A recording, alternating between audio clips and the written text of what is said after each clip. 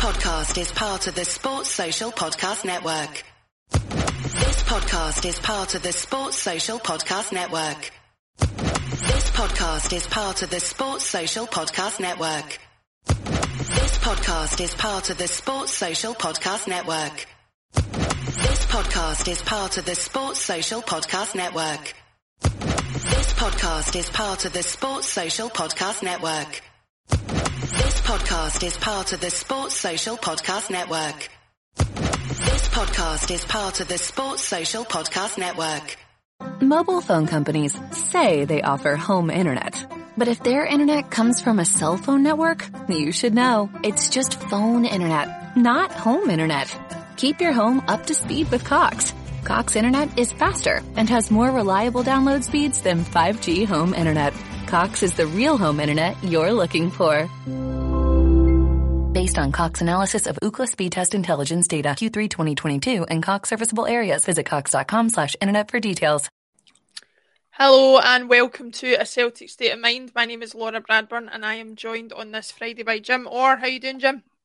Good, Laura. Pleased to be here. Yes, good to be here. And an Axon first, Jim and Brian Degnan are appearing on the same broadcast. Brian, how you doing? Dream team. As it's been a long time coming. It's been several years in the making, but we're here, the main event.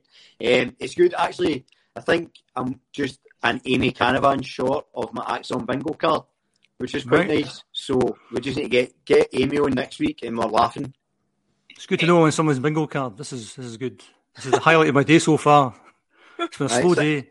Sadly, playing bingo's becoming the highlight of my weekend. That's how bad my life is now. But... So does that mean when you're on with Amy, you just need to shout house as soon as the thing starts, and that's you? And then I'm off. And then I'm just going to dial off. That's it. Retire. That's good. Yep. Thanks everybody for joining us today. Wherever you're joining us, don't forget to like and subscribe to the video. I've done this spiel a million times, but you know how it works. Helps us out a massive amount, so please do that. Jim, I'll come to you first. You weren't with us last week, but we delayed the broadcast because of John Hughes' funeral, a big event in Celtic's history, or certainly he was a big player in Celtic's history and a big event for the club that the funeral took place last week. You were talking before we came on air about how you felt watching it and how his son dealt with the whole situation. Quite admirable, wasn't it? His son John's eulogy was absolutely outstanding. If you haven't seen it, go over to YouTube and watch Big Yogi's funeral. And his son was just absolutely brilliant. I've only met Yogi once, similar to Bertie. Last year, he came along to Bendel at Bertie. I'd been liaising with his son John for about a year before that, and said, my dad's not well at all. I don't think there's any chance he would be able to come along. But he then made that a target to try and come along to the play. And he started going out walking every day and eventually made it along to the play. I think the younger John Hughes comes from Northern Ireland. He'd organised a big family night out. So there's between about 12, 15 of them came along to Bendel at Bertie. And they had a kind of fantastic family night out. So John Hughes made it. And then he made it up the stairs because we had Big Yogi and John Fallon on the stage at the end of the night. So due to his tenacity and determination, he managed to make it up the stairs. And actual fact, next to Des being gifted Bertie's jacket, that was my favourite memory of the whole kind of Bendel at Bertie journey so far, that Yogi comes on the stage and he puts his arm around John Fallon. It's like, two ordinary men who've lived this kind of extraordinary life. And they're both kind of similar because they're Lisbon Lions but didn't play in Lisbon on the day. John Fallon was a sub. And I read Yogi's book a number of years ago, and he says that any time the Lisbon Lions get together, he always feels a wee bit out of it, because he didn't actually play on the day. And I've got no doubt if John Hughes had been fit, John Hughes would have played in Lisbon. Here's one for the chat room. What do you think? Would John Hughes have played in Lisbon? I also think Joe McBride would have played in Lisbon if he was fit as well. Can always come back to that. But he was a fantastic player. I was just a wee bit too young. But in doing the research for the play, there's a great clip of the New Year's Day Old Firm game, as it was called back then, 1965. And we're 1-0 down at half time. Jimmy Johnson's been sent off. And in the last 10 minutes, Yogi gets the ball from the halfway line, just beats 3, 4, 5 players. He was brought down, Celtic get a penalty and then miss it, which was typical of Celtic back then. But if you have never seen Yogi Hughes at his fantastic dribbling best, YouTube, January 65, Rangers Celtic, have a look. And I suppose the player that, I mean, for the younger listeners, Ollie, it would be, if you compare him to a modern day player, I think I would go for Samaras. That kind of big guy, great feet, good in the air, scored tons of goals. 7th top goal scorer in Celtic's history. Phenomenal. And he still had a few years left of him at Celtic Park, but Jockstein got rid of him. There was a bit of bad blood between the two of them. But anytime Jockstein needed somebody for a big game, I mean, John Hughes was the guy he called on. And that's why I think he'd have played in Lisbon. Because the semi-final against Dukla Prague at home, he picks John Hughes. Injured for the final. 3 years later, semi-final against Leeds, picks John Hughes. Final, picks John Hughes. So, for me, it was a shame he didn't play in Lisbon. And then you say, well, who'd have missed out? I think Lennox would have missed out. So who knows what might have been back then? But a fantastic player, and his son did him proud last week. Yeah, absolutely did. Brian, it's amazing when you think about it. You know, Jim was talking about, you know, explaining to younger fans the type of player that John Hughes was, for those of us who didn't see him play.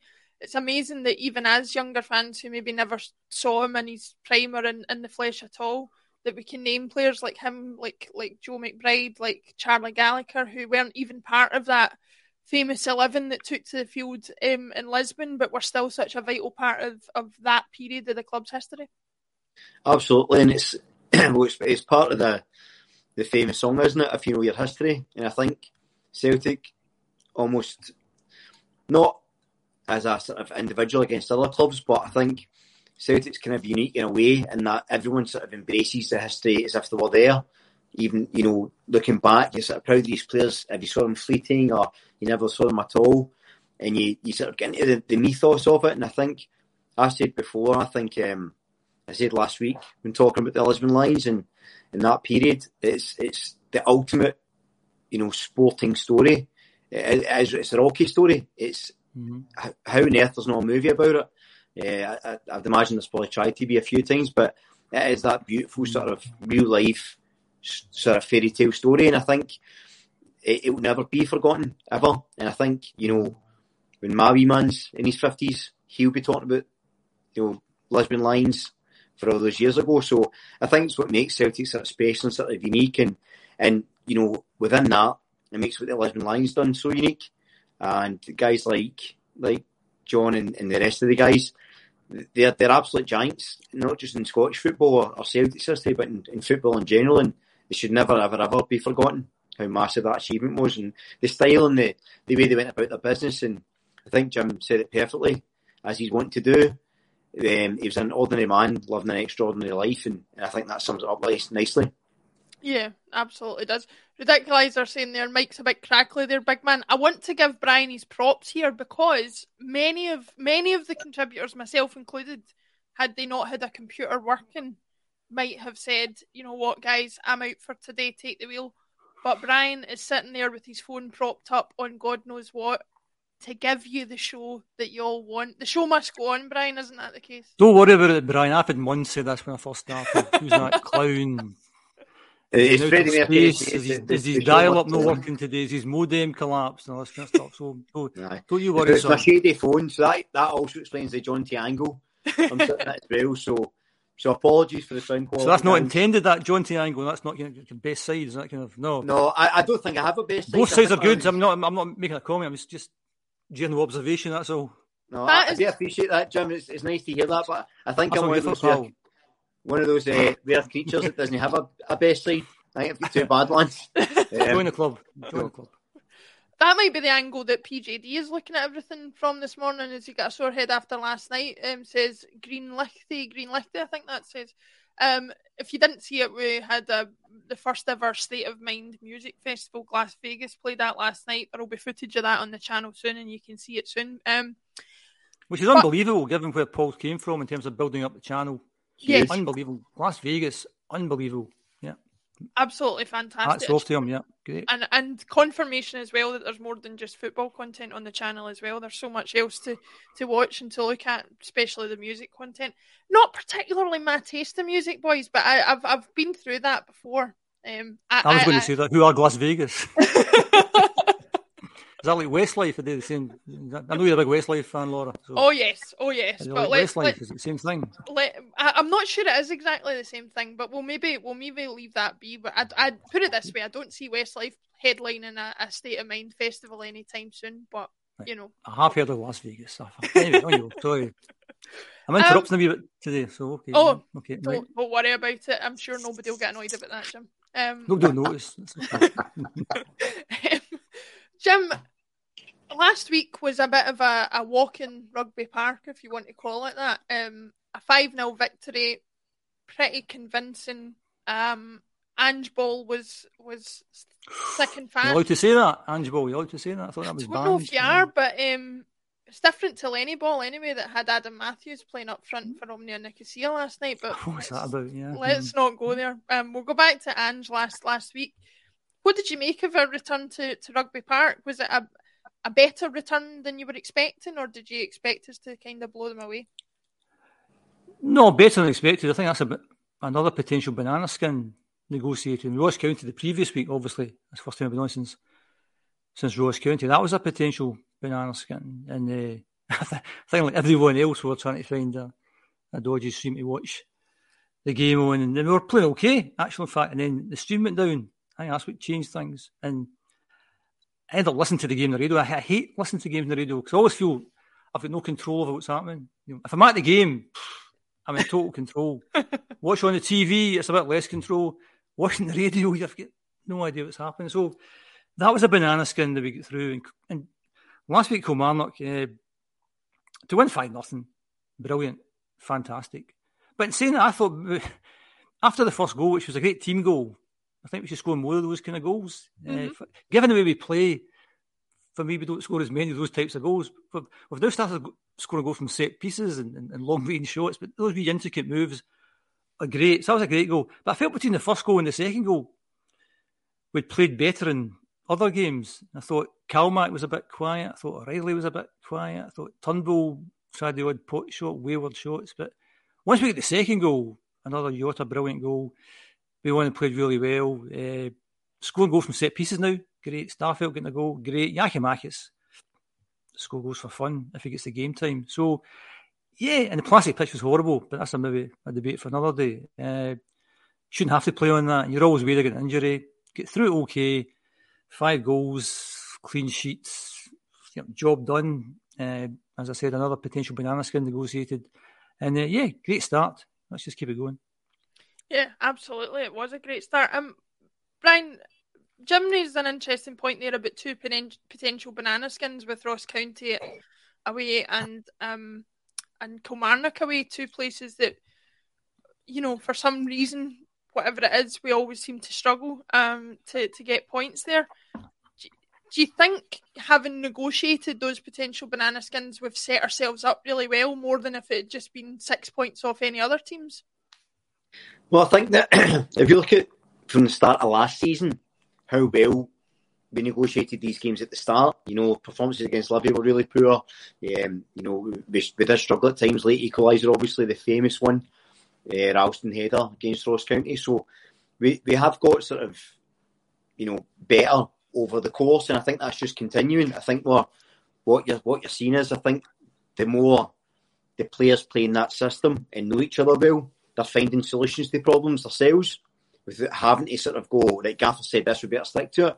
You can see there's like bits of invention and stuff, and I think if you look at Greg Taylor in particular, I think he's really grasped onto that, and he's trying things a little bit more differently because he's feeling more confident in the role. It's interesting what Jim said about some of the performances, because I agree, everyone knows I go to bed with Matt O'Reilly jammies on. I love him, right? But I didn't know that. Sorry, that's news to me. Jim, I'll show you them when we go. I never saw that on Twitter. You on Twitter, bro? I'm on Twitter. I'm not on Twitter. I'm on Twitter. Maybe later, aye. Might forward to it, pal. Look blocked. forward to I think anyone Guys, needs to see the internet is a dangerous and strange place. I would just watch what you're doing here. You're not on it anymore. I'm just talking to Brian here, right? Right. Looking forward to those pictures, Brian. Just... Well, listen, if I start posting pictures of me in my jammies, it's okay. Sorry, I take it back. More interesting, don't want that to be misconstrued. as we go. Don't want that to be misconstrued in any way, shape, or form. Don't send me the pictures. But in regards to performance, I thought it was actually probably Matt O'Reilly's poorest game for us. I thought him and Turnbull struggled, actually. I thought O'Reilly was... And one of the things that he does really well is wins the ball back a lot. I think it goes underrated at times, but he never really nearly got a grasp of it. That being said, we had two of our top performers, Turnbull and O'Reilly, not performing and still won 5-0. Mm-hmm. And this is what we're overcoming these things where your stubborn defences, low blocks, plastic pitches, whatever you want to call it. We're scoring goals, set pieces, 2 overhead kicks. You know, you're bringing Yakimakis off the bench. He's scoring an absolute blinder, as he's wanting to do. So I think that he can't not be pleased how we're doing things, but it's the sort of individual players' football intelligence, the improvement I've saw in that is what's been most pleasing for me, because they seem to be finding a route to these problems. People were screaming last season, oh, there's no plan B, there's no plan C. I think that actually you're seeing that these players, now that they're confident, can understand and find these moves and find these things. Yeah, I think right. Also, it's quite relative as well, because I think by saying that O'Reilly and Carmack didn't have the best game, they played well. You know, so you're comparing it to games where they've been outstanding. So actually they did fine. It's not saying they played badly. They just maybe weren't as fantastic as normally are, but they did enough to win the game. And also, having the 5 subs again and the quality that comes off the bench now makes a huge difference as well. And that's why, compared to every other team bar one, we can change half a team, so that's why we should be winning, all these games. There's now and again the occasional potential banana skin. I need to say this every week now, don't I? The potential banana skin that's out there. You might drop some points, but most of the games we should be winning. Certainly with thinking off half a team from the bench, and the quality's there now. That wasn't there last year, and certainly the year before that it wasn't there, but it's certainly there now. Mobile phone companies say they offer home internet. But if their internet comes from a cell phone network, you should know. It's just phone internet, not home internet. Keep your home up to speed with Cox. Cox internet is faster and has more reliable download speeds than 5G home internet. Cox is the real home internet you're looking for. Based on Cox analysis of Ookla speed test intelligence data Q3 2022 and Cox serviceable areas. Visit cox.com/internet for details. So good. It's an interesting point, Jim, and something we talked about a little bit last week about, whether Abada should be a starter because he's such a great impact off the bench. Are you quite happy for things to continue the way they are if we can, run them ragged for the first 60 minutes and bring them off the bench to close it out? Is that something you're quite happy to see continue? Absolutely, because I think Abada, I've spoken about Abada quite a lot, and he's just reinforced what I think of him. He's not a winger, but he's got a brilliant eye for a goal. I mean, the goal he scored up in Ross County, a great team goal again, but he scored from outside the box. He took the shot on from outside. He very rarely scores from outside the box. So there they are, there's another string to his bow by scoring outside the box. I think he's somebody to be played through the middle, but if you get Kyogo and Yakimakis in front of you, you're not going to get through them. I don't think he's a winger. And one of the things I was interested in, I heard Alan Morrison saying the thing about Abada's stats, and he said something which I can't remember what he actually said, but something like he doesn't look as if he's doing very much in terms of he doesn't dribble past people and his crossing's not as good as it should be, which is what I said this time last year after a few games, that he doesn't look like a winger to me. But what I think would be very interesting is the combination of Abada Ralston. In that, if I'm Abada, I need Ralston to play with me because I look for him. I look to play the pass, and the quality of Ralston's crossing is great. Having said that, Juranovic was outstanding. That's one of the best games he's had last week against Kilmarnock. But I think that's a kind of interesting combo that if you play Abada wide, you need to play Ralston beside him. But I don't think you play Abada wide because I think you play him through the middle. But he's never going to get in the team. However, if you have 5 subs and you bring him on 30, 35 minutes to go, I think that's ideal, the way that's worked out. Not much fun if you're Abada, not on the bench, but I think that's worked out really well. I don't know. I think you could be pretty satisfied if you're Abada getting on for the last half an hour of a game and sticking a goal in every week. Like, I think I would be. If you're a football player, you want to play all the time. That's my concern. I was on last time, I said Yakimakis at some point, if you sub all the time, you start to get fed up with being sub all the time. And then there was stories during the week that maybe some clubs down south are sniffing about and what have you, and money will turn people's heads. So I know Ange said something like it's not his job to keep people happy, but you have to keep people happy. That's a bit of a kind of balancing act, and you do have to keep people happy. And as I said last time, I'd love to see the Giakoumakis Kyogo combination up front if there's some way that you could fit them both together. But if you win a game's 5-0, you can't really argue with the big man. You know, it's kind of, if you were to drop points against somebody, you can say, why didn't you do this, that, and the other? But if you win a game of football, you can't complain because the objective is to put 3 points on the board. We did that, scored 5 goals. So, you know, the big man, Ange, has got it right again. But I think that's a difficult one to try and keep everyone happy. And maybe if we did get a sizable bid for Giakoumakis or Abad or Kyogo, given the riches that we have just now, the club might consider that. But it's a good problem to have, and hopefully Ange can keep them all happy. Yeah, absolutely. It's funny you say that about trying to figure out 2 up front, because I was watching Karabag versus some Czech team in the Champions League qualifiers, and for the first time in about 10 years, I saw the Czech team playing a straight 4-4-2. They were playing 2 banks of 4 and 2 up front, and it was actually quite unusual to see it, but you get too much time in your hands, Laura, if you're watching games like that. Surely. Honestly, I will. As my mother would say, I would watch the Brownies versus the Guides, but that's another story. JR says Andrew's going to have the selection headaches he wants. Brian, Jim's touched on it there. The conversation about who to start, who to bring off the bench, the fact that you could have Ralston or Juranovic at right back. It seems to have kind of crept upon us, this squad depth and this strength and these options that we have. Is that, I don't know, to me that signifies more about what Ange has achieved at the club than anything, than even the way that we play. Is that something you agree with?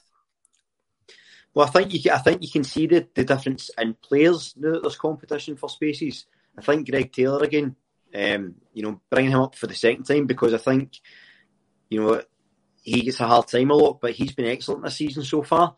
And I think it's probably because he's more confident in the role, but also because he's got Bernabe potentially breathing down his neck. I think you saw that with Ralston, with Juranovic. I think whenever Ralston gets a chance, generally speaking, he takes it. And I think that conversation for places is great. And I think that, I said last week, the idea of should Abada start, should he sit on the bench? I think once the Champions League games start and the Cup games start, it's going to be so much rotation that everyone's going to start probably a fairly similar amount of games. Like I think, because I think Giakoumakis will finish top goal scorer this year. And the reason I think that is because I think Kyogo will start in Europe most of the time because his movement and his pace and the counter-attack. So I think Giakoumakis will start a lot more domestic games. And by extension, he's playing against weaker defences, so I think we'll score more. So I think I don't think you have a sort of prescribed A side and a B side, but I think you will see players rotate throughout. So I think Abada's going to start quite maybe as many games as he's on the bench. I think it'll be pretty even split. I don't think it'll be, So I slightly contradict myself here because I think the team that starts against Hearts is going to be the exact same team that started against Kilmarnock. Maybe Carol Starfelt aside because I don't know what's happened with Jens' injury. But I think he will start changing the teams as we get towards Europe and the Cup games, and then you start to see a bit of tinkering. And I don't think we're tinkering for tinkering's sake, but you maybe start to see a change. And the other thing that Jim said that I quite agree with is the Obada-Ralston relationship. But I also think that I'd like to see Giakoumakis and Maeda play more together, because I think what Giakoumakis lacks in the press, Maeda can do for him. Mm-hmm. And Giakoumakis can be in the box and menace people, and I think that combination works quite well. So it'll be interesting to see throughout the season, the little sort of relationships that build up and who sort of works better. Because I do think Ralston's probably the best crosser. Because Jota and then maybe Ralston, but I think it's interesting to see those dynamics will come into play and you start to see that pattern forming. Mm-hmm. I think the stats tell you that without going on Alan Morrison, that Ralston's contribution last year, assists and goals are significantly better than Juranovic's. But maybe, as you say, Brian, horses for courses in some of the games. And I think that there's going to be loads of games this season. Hopefully we do go far in Europe, whatever European competition it ends up being. So Ange will have to rotate the squad and whatever. But if you pick your best 11, I don't think you pick Abada in that best 11. So that's kind of where I think we are just now. But it's great to have that headache. And as I said earlier, bringing on half a team whenever you feel like it is brilliant. So and we've got good players, which is the main thing. If you've got good players, you've got a chance. Yeah. It's not much point having 5 subs for all duds. So yeah, we've been through that already. yes, we've had that game. Yeah, so that movie. Yeah. Talking about Europe, Andrew Gillies says we are strong enough to win the league whoever plays, but Ange must concentrate on what team starts in Europe. Jim, to contrast that with what Brian was saying, I kind of agree that I don't think there's going to be what we would call a starting 11. It will be a rotational squad. But I guess what Andrew's saying there is that potentially that rotational squad could do whatever domestically, but we need to play a strong 11 in Europe. Do you see him having a preferred 11 in Europe, or will it be dictated by who the opposition is? I think it's the point that Brian just made there in terms of Europe's a different kettle of fish. We could make tons of chances in the SPFL and miss most of them and still win 5-0. You can't do that in Europe. And it will be horses for courses. And although Ange talks about just looking at ourselves to make sure we're okay, if we draw Real Madrid or something like that, then that's a whole different ballgame. And hopefully we get a reasonable draw next week. I'm not bothered about the top seed, because top seed will qualify no matter what. We're going to get a glamorous team like Real Madrid. That would be good. But we're going to have so many games this season. We're going to have injuries and suspensions and whatever. And we've got a decent-sized squad, which we might, as Andrew said, maybe add 1 or 2 more to it. In terms of quality, we've got the quality this time we didn't have last time. And it'll be interesting to see how Ange goes for Europe. Does he really go for it? We're going to, if we draw a big glamorous team at the top seed, we're going to go toe-to-toe with these guys or not. So I'm going to find that fascinating. Because although we put some good teams last year, they were still a level down compared to what we could be getting this year. So that's dead exciting as well. And it should be a really exciting season. But he's got some big decisions to make come Europe. And as you said before, Brian, Kyogo looks like, that's the kind of guy for Europe. The Kyogo-Jota combination, or the flood them. It'll be fascinating watching what Ange does, because this is a test for him. I'm not saying last season wasn't a test, but the point that you just made there for the person who just posted the thing there was that we should be able to beat the Livingstons and the St Johnsons of this world, without being at 100%, without pushing ourselves. Europe's a different kettle of fish. So that'll be fascinating to see how that pans out this season. A little bit of fun, Brian, at the halfway point of the show. Scott House says, 6 days to go on the big draw. Can't wait. I'm hitting the pub and making a day of it. Bring on Real Madrid. And I like the picture of John Dal Thomason in there as well. That's a good throwback to last season. Jim's talked about the glamour teams. Scott's mentioned Real Madrid. I think a lot of Celtic fans are wanting Real Madrid just because it's a glamour tie that we've never really had. What's your preference on the group stages? Do you want big glamour teams and test ourselves against the best, or would you rather see us get what we might consider a favourable draw to see if we can get last 16 or something like that? So I'm a bit more of a kind of bring it on. I'm quite happy with the so-called bigger teams of the glamour ties, because I actually don't think there's a huge drop in quality between pots 1, 2 and some of the teams even in 3. I think that actually, regardless who you get, it's going to be very, very, very difficult for us. And I think we really need to test ourselves against that sort of marker and see how far have we come. To go back to that comment, we're very, very comfortable at SPO level. There's no doubt in that. We really want to test and see how far we've come in terms of performances in Europe. So, the example I used is Bodo Glimt last year. If you'd have picked a draw, you'd have picked Bodo Glimt, because you'd have said, well, who don't know who they are, they're in a region team, I get them in, and they battered us. So you don't know what sort of form teams are in. So it's all right saying, I want a so-called easy draw, but just because they might not be the sort of most famous team in that group, it doesn't mean they're going to be rotten. And it could be that you get a big gun that's having a nightmare. Like in years gone past, if you drew Man United, you'd have been going, oh, Man United, some draw. This time you go, Man United, some draw. Yeah. You know what I mean? Because they're rotten. But they're still a big club. So I suppose the long way of answering a short question is that I don't really care who we get. I would rather have the bigger ties and make a go at it than have the so-called sort of less interesting ties and then maybe they'll go through anyway. I think we go for it. I don't think Andrew changes approach for iota, really. And I don't think you have, again, just to piggyback on that previous point, I don't think you have a strongest team, but there's certainly players that are going to be more suited to Europe than others. I mentioned Kyogo, I think Maeda's going to be great for us in Europe, just in terms of work ethic, just really putting their attacking fullbacks, etc., under pressure. I think Juranovic, although we've been praising Ralston for his delivery, Juranovic is far more athletic. You know, his movement's better, he's quicker. And he's a more technical player as well, yeah. And I think that's going to be paramount in Europe.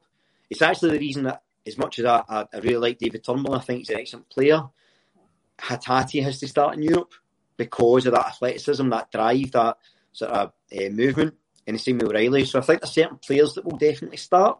Jota, of course, as well. But I don't think that necessarily dictates the rest of the team or has it an A-B team or an A team or a B team. I think it's more the individuals that are more likely to start just because they've got that athleticism. It's actually the only concern I've got with Greg Taylor in Europe.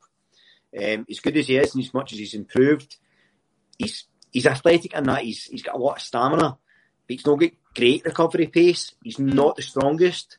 I don't think the fact he's not very tall is much of an issue because in Europe a lot of players aren't that big, but even the sort of shorter players are robust, they're strong, they're athletic, they're really fast, and that's more my concern where we could fall down as opposed to the quality of the players we've got.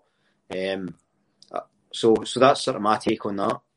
I agree with that last point you made because I think we do lack a bit of physicality. I think we do lack a bit of height. And I watched the PSV game the other night and they were all monsters. They were all huge guys, you know, and skillful to go with it as well. The objective is to qualify to get into the last 16. So I can take it as read that the pot 1 team will be too good for us anyway. So let's bring on the glamour. Let's bring Real Madrid. It's been 40 years since I've been at Celtic Park. We haven't played them in the Champions League. And I want the other 2 teams to be duffers, basically, or as much duffers as possible if you get in a pot 2, pot 3 team. And somebody we've not played before.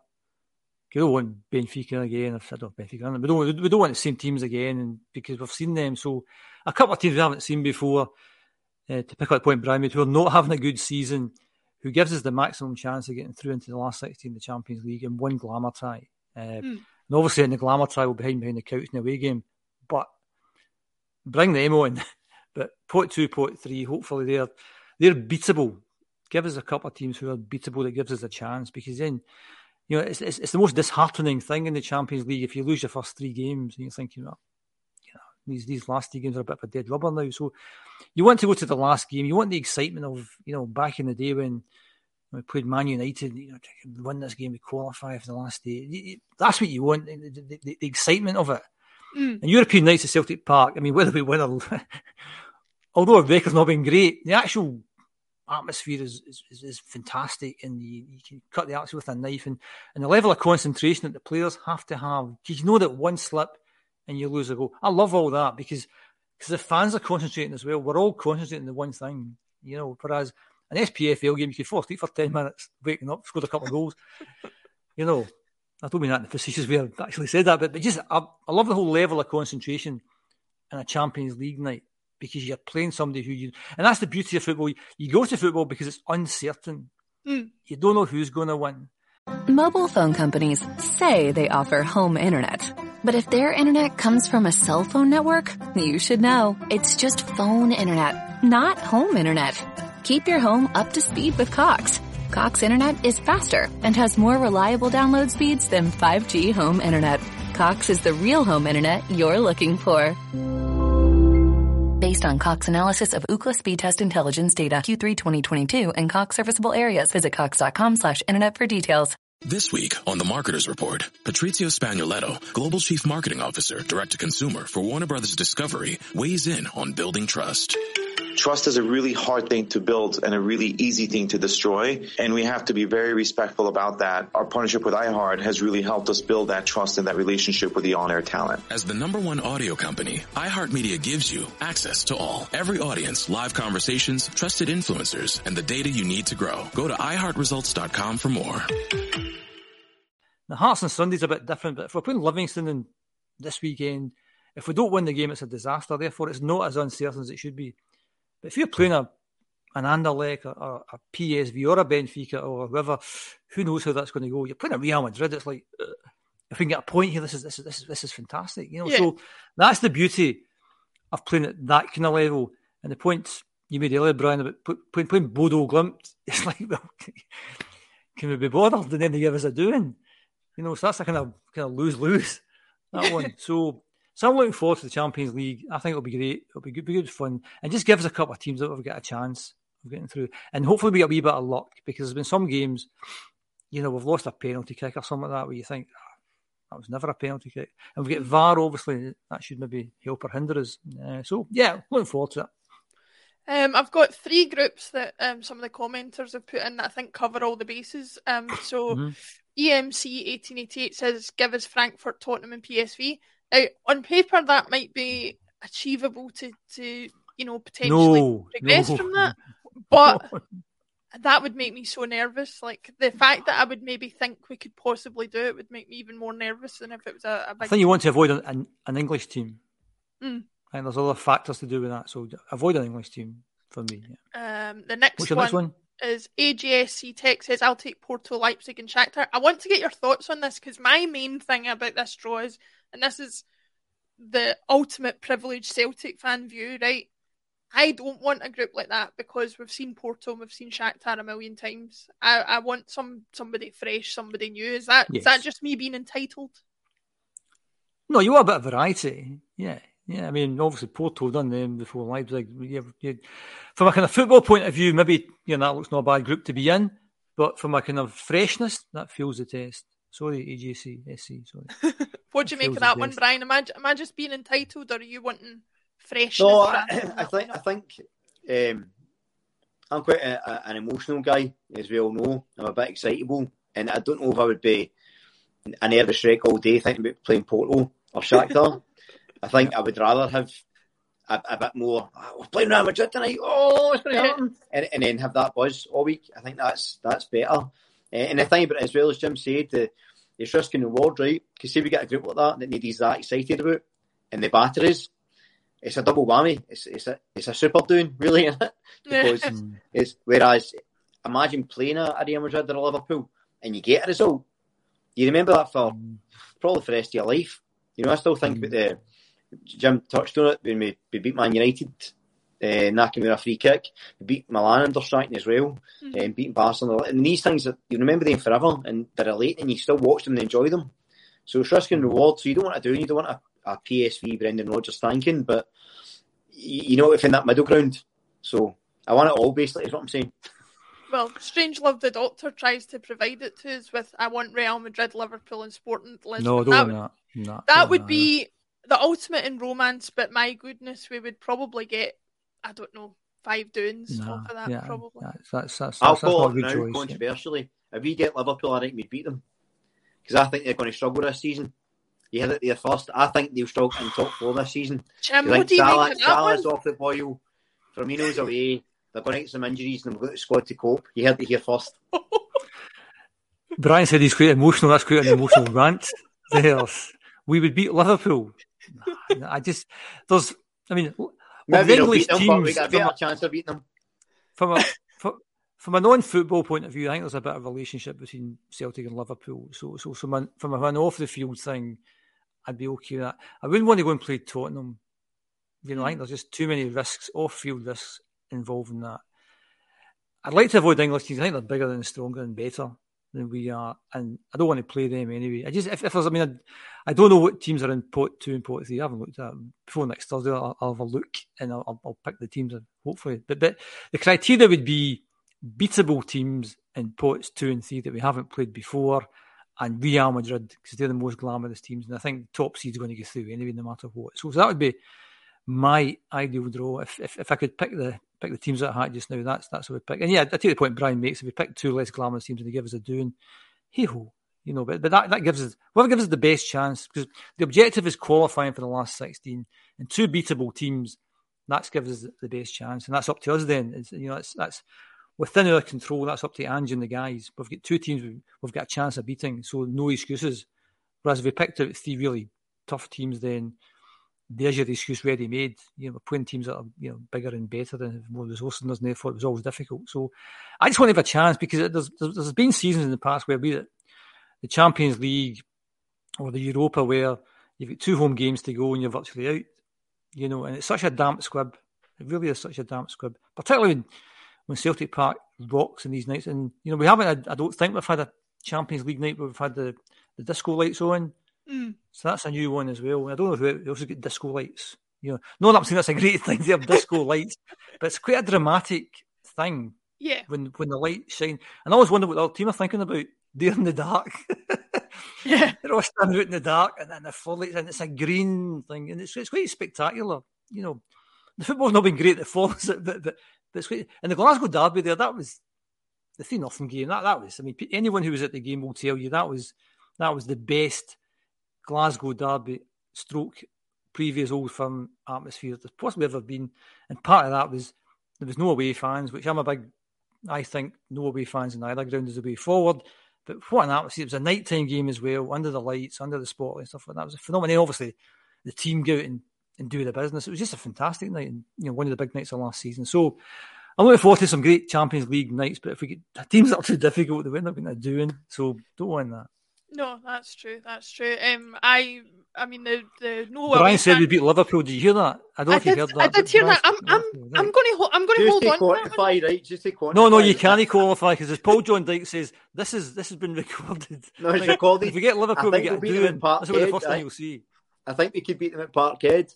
And when I said I don't think they'll finish fourth, I meant in the Premier League. I didn't mean in the group, just in case. I think they're not that bad. Well, he's backtracking now. I was going to say, just to qualify that. His hot take is mere minutes old, and he's already backpedaling. It's not back. It's just in case, because if we're honest, a lot of people sort of misinterpret what it said. So, but I was thinking by they won't finish top 4 in the Premier League this year, or they'll struggle to get in. Here's my hot take, Brian. I was talking to my brother about this last night. I actually think the Man City team we played in the Champions League a few years ago was not as good as this current Man City team. I would not want to get this current Man City team. No English team, no matter what. I mean, I don't follow English football and not that bothered who wins down there. But yeah, I mean, I'm repeating myself now. Just avoid English teams in general. A Man City top seed, yeah, take it in pot 1. Yes. Are they in pot 1? Yeah, avoid them. No matter how good or bad they are, avoid them. I think that's the worrying thing is certainly... Unless you're Brian, of course. I mean, Brian, I think we beat Man City, Brian. I was thrown out there just to kind of... No, I'm not sure we beat Man City. Sorry, you're not sure. Maybe you're not sure we beat Man City. But again, in times gone past, at Parkhead, I mean, you're not going to beat them away. You're not going to beat any of them away. But at Parkhead, I think we got a chance against them day, but that would be a bit of a tall order. The boy Haaland and the boy Foden, between those two, it's just, and then De Bruyne, you could keep going, couldn't you? Yeah. Just for everybody. But you're not sure, just to qualify that. So we beat Liverpool, but you're not sure about Man City. No sure about Man City. Just for everybody. I would believe on the day we could. I'd believe on the day, aye. Until the 10th minute and we're 2 down. I'd believe on the day as well. Just for everybody watching, this is Jim displaying to everybody why he doesn't appear on the match coverage and why he advises us not to either. Oh, don't touch the match coverage. Never go on that, Brian. I never go on the match coverage for that reason, Jim. Good. That's good thinking. I don't dare. Aye.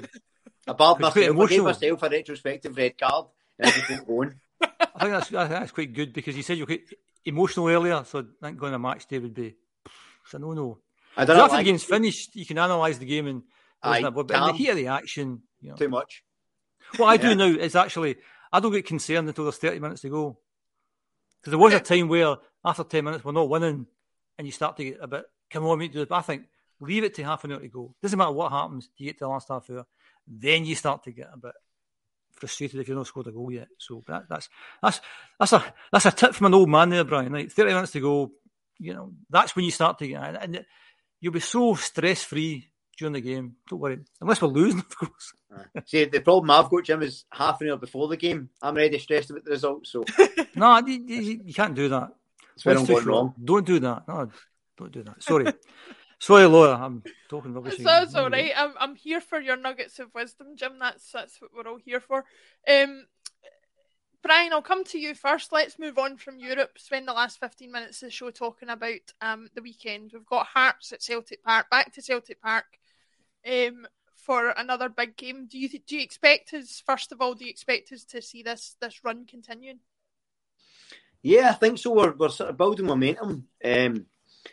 If I'm going to be slightly cautious, I always feel like when momentum starts to build and this talk of undefeated runs comes, it starts to become when we're going to lose. And I'd rather not know about it. I'd rather not know how many games undefeated we are. I'd rather just get going about our business. And I think Postecoglou will try and deliver that. But it's a wee bit of concern about this run we're going and how it's going to compare to the other managers and stuff. But in regards to the game, I think it's always a good game against Hearts. I think they were hurting a wee bit after last night. So I think they beat 2-1. So it'll be interesting to see how they turn up. If they're going to be really trying to prove a point, or they're going to be tired or whatever. Whereas we're fully rested, and as we've spoken about a few times, it feels like a wee bit of a cheat code with the 5 subs. I know that's not going to always be the case, and it's not the number of subs; it's the sheer quality. Soon half your outfield team, so I won't have any doubts we could do it. It would be interesting if he changes anything about the team this for to play Hearts, because instinctively I would go like by Giacomakis up front, just to sort of batter their centre halves about. But he seemed to have been quite consistent in team selection, and I don't know if maybe that. I don't think, as I said earlier, I don't think that will change until maybe Europe. So probably the same team that start. Well, apart from I think Starfelt will start over Jens because I think he's still injured.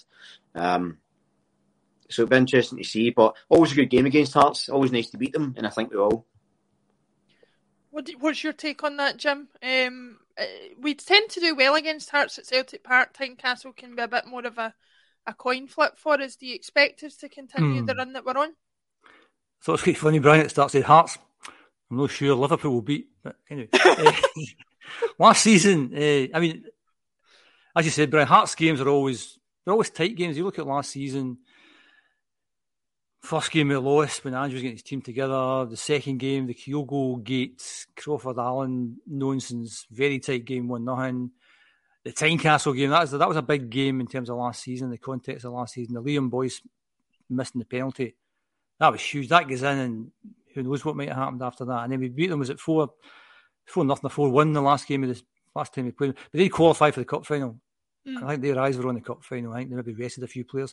And I think it's a similar situation we're in just now. I think if they qualify for Europe, that's huge for them, in terms of as a club, their stature, financially. So next Thursday's their big game, I think. And I think the lad Halkett got injured last night. I think he's out for tomorrow. He's possible next Thursday. If I'm Robbie Nielsen, I'm thinking, well, nobody expects us to win at Celtic Park tomorrow. I don't want any more injuries.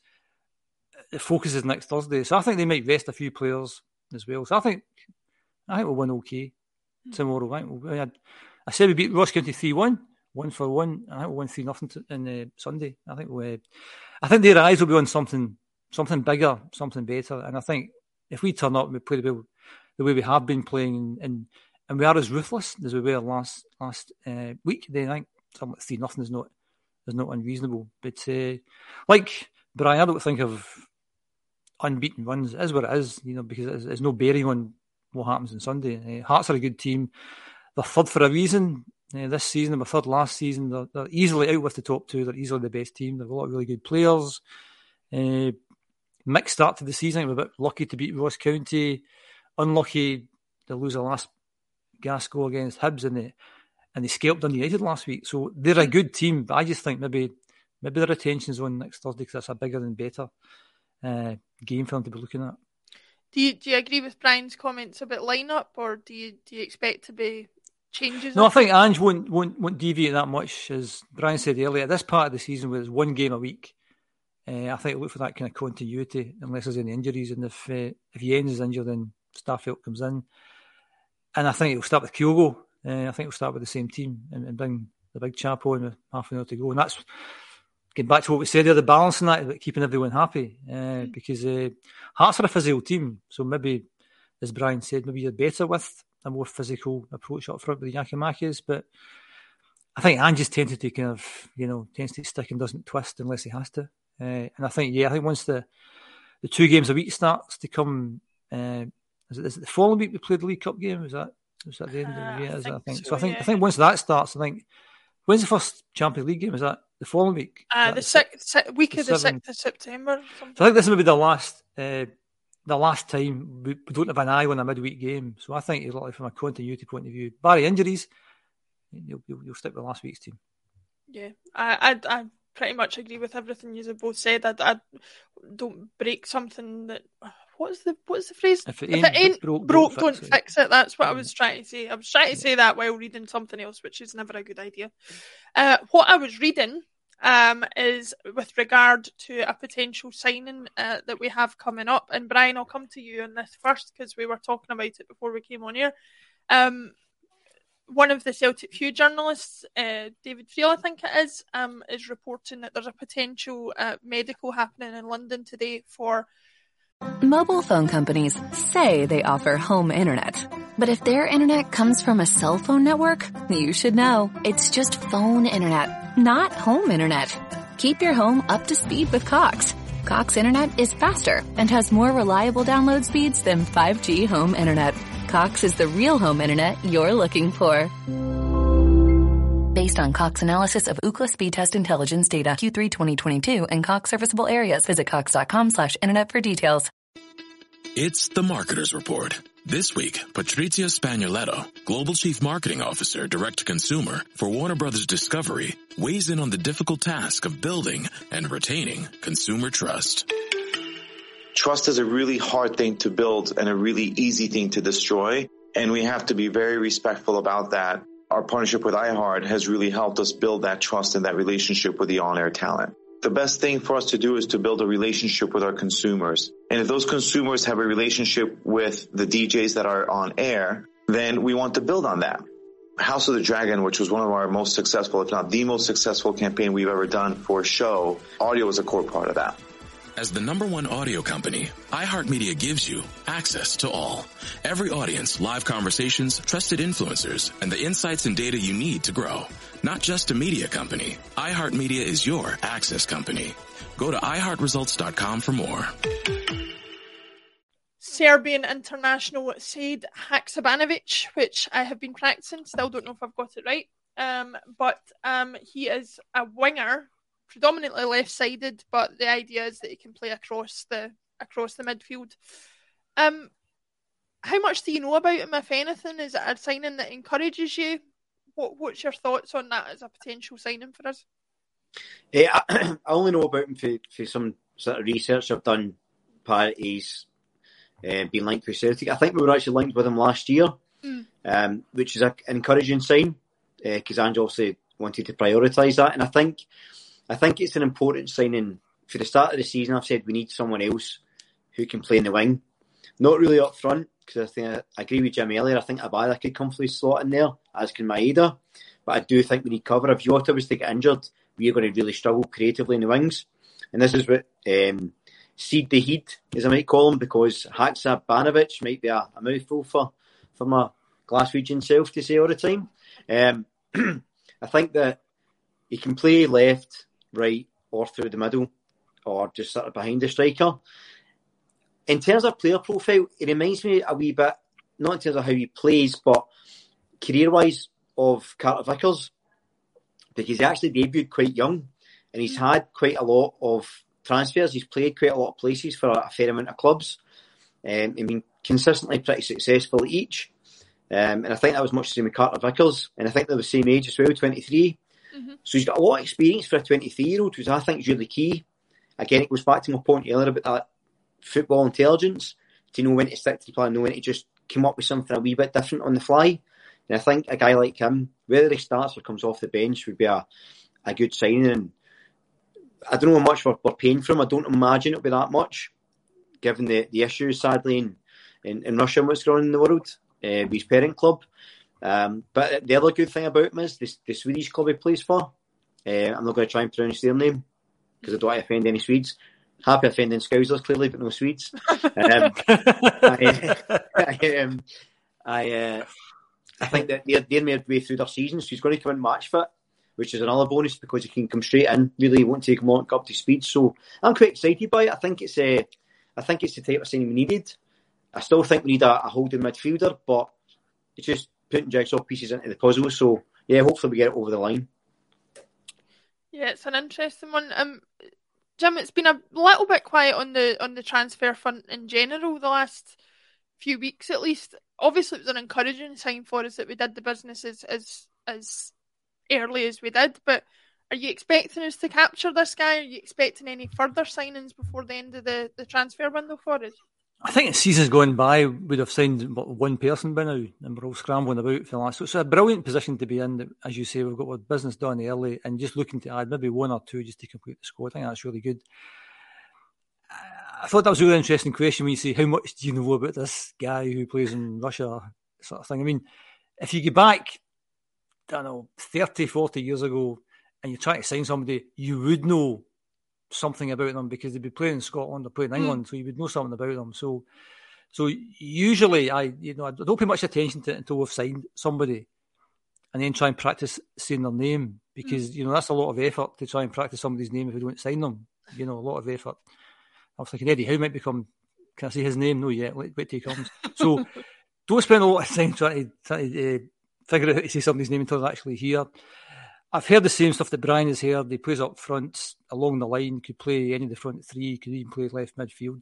We trust in Ange, and obviously we've got a worldwide network of scouts, and I'm always fascinated how we end up signing some of these players because I understand a David Turnbull because we see him every week and he's a hot property and he's not going to cost us a lot of money and the wages won't be that great. I understand that from somebody who's never been involved in professional football. I understand that.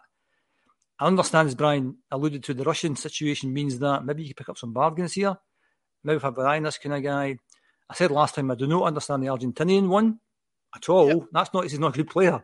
I'm just thinking that if we'd £3.5 million to spend and we've went to and plus wages and stuff like that, and we went to Argentina, that means that in the world we couldn't find anyone to spend that money on, and he's the guy we should say. And then we did all the nonsense last week with this guy, and that's another subject I don't know if you want to talk about. But anyway, so I'm always fascinated about how you decide to buy the players that you decide. How do you come to that conclusion? Because I think Ange has, as he says before, has a great store in not the ability, not just the ability of the players, but the type of person that they are. Yeah. And I think, and I've heard Brian use the phrase risk averse in the one time I heard Brian in the podcast saying that you don't want to be risk averse because you open yourself up to all sorts of stuff that might not be very good. So I think the further away you go and the more obscure you go, the higher the risks are. And depending what happens with the young Argentinian guy, that was a huge risk. Loads of money involved in that. Mm-hmm. So what's the point I was trying to make was that, I'm just fascinated in how you actually buy players and how it works and who recommends who and the criteria which they get through. And if you compare me that, the most obvious one in recent years has been Barkas. Somebody said, you know what, if it was you buy Barkas or you buy Siegrist, say, and Barkas is 5 and Siegrist is 1. It's better value spending 5 times it on this guy than that guy. And in fact, you might be paying double the wages for this guy and that guy. Who made that decision? What was the criteria for that? And it was such a terrible decision, in a different industry. Somebody's getting their books for that. And I know you can't get everything right. Of course you can't get everything right. And how many games did they actually watch and play before they signed him? And that's all part and parcel of the criteria. And you're obviously not going to get everything right. I totally get that. But see, when you take a high risk and it doesn't work out, then who do you blame? Well, you blame them then. If you take a low risk one, if you get out and sign somebody, who you think, well, I am not saying we should sign John Souttar. I'm not saying that. But thank God. No, but I'm just saying. But that was using lost him. in my Liverpool team. No. I said I'm not saying we should assign him, but I can you qualified it understand. now? Are you back? No. I'm explaining, Brian. This is how it works. This is how the podcast works. I talk, you guys listen, and then you say, "Oh, you're quite right, Jim. You're quite right." But all I am saying is that I could understand why a team might want to buy John Souttar, because you can get him for nothing. He's in low wages. He's an international player. And if it doesn't work out, you can say, "Well, that was pretty low risk." I understand that. However, if you spend, the guts of £6 million, including wages, on a young Argentinian guy, I'm not criticising. I've never seen the guy play. I'm just saying that's a huge risk, both on a football terms and both financially. So that better work. That really better work, because somebody's taking a high risk decision there. The low risk decision, no John Souttar, but somebody like John Turnbull's a perfect example. Aaron Moy. That was absolutely. Anyone you get for nothing, it's pretty low risk. It's once you start spending big money, and that's the thing about, and I think fans, not all fans obviously, have a tendency just to kind of say, "Oh, it's only 4 million." So 4 million for Celtic is a huge amount of money, and that's what I'm saying. That we've given this young Argentinian guy a 5-year contract. I'm assuming you're looking at maybe he's on 10 grand a week, was that $500,000 a year, 2.5 million plus 6 million. It's basically tied up in this young guy, So we need to make sure that we're looking after him. If you had a £6 million asset, not that we'd ever have a £6 million asset, you would make sure. I don't know if you'd have famous paintings worth $6. You wouldn't stick it in the backseat of your car thinking, "Hope that nobody knows that." You'd be looking after it. So I'm always fascinated. I think it's a fascinating area in terms of how you sign a player, how much they cost, how much you pay them. Is that going to upset your wage structure and all the stuff that kind of goes with that? So I know nothing. To answer your question, sorry, I know nothing about the new guy. If we sign him, then I'll do what everyone else does. I'll have a look at YouTube. Not that tells you that much. And you can only tell once they've actually played some games. I think signing the Japanese guys was kind of high risk, but because Ange had been there, that kind of lessens the risk a wee bit. And they've all turned out brilliant. So I think we have to trust Ange in terms of what he's doing. And the only point that you can maybe question him is when they start to play games, and you maybe think, maybe they're not as good as we thought. And if you paid nothing for them, you think, well, there's nothing lost there, like Moy, as you said, Brian. But if we paid a lot of money for somebody, anyway, that's a bit of a rant, sorry. Here's a question for you, Brian. Not an easy one to close out the show, and I'll come back to Jim on it. Jim talked there, and I've said the same thing. I trust Ange. If I hear about a player being connected with the club, I assume it's because Ange wants him, and therefore, because of the trust Ange has built with the fan base, I'm willing to go with whoever he wants to sign, and we'll judge him at the time. How much control do you think the manager has over the signings that we're making and the choices that we're making, based on the fact that obviously we've had managers in the past and scouting setups where it's been quite obvious that players have been identified and brought in for the manager to use? Do you think Ange has got more of a handle on it than that? Yeah, I think it's been fairly clear. I think maybe James McCarthy aside, I think it's been fairly clear.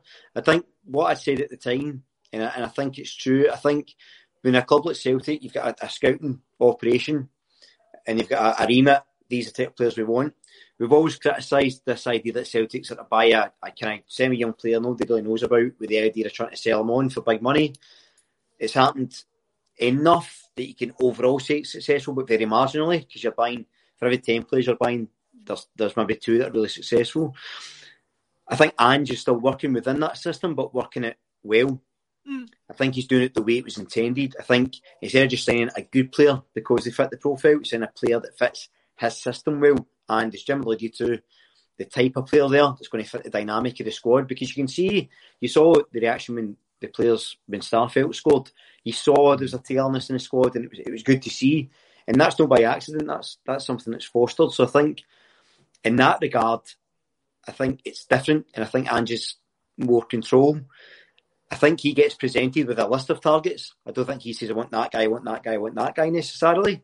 I think they give him a list and he says, right, of them, these are the ones I want. But by all accounts, CEO Michael Nicholson and Ange share quite a strong relationship, and the way we've went about our transfer business, not just in terms of the pace, but in terms of the loan to buy options, the 4-year deals, the sell-on clauses, stuff like that. It's been, I think quite tangibly different. the past couple of transfer windows under Ange. So I think moving forward, it gives you confidence that he's the one that's making the calls. And I don't know the man, obviously, but I don't think I'd like to be the person that decides to tell Ange who he's signing and who he isn't. I don't imagine that's a conversation that would go well. So I don't think that's the situation. Yeah, it's interesting, and Jim, it's something that you've touched on before. We've got a CEO who we never hear from, and that's the way we like. As long as I think the last point that Brian made is very valid about not telling Ange. You kind of get such and such. But I think there's two Anges basically. There's the Ange that walked through the door when he first came in, and if he went to, what was the guy before, Don Mackay, and said, Give me $4 million for somebody. Understandably, a Don Mackay would think, not too sure, you're just in the door here.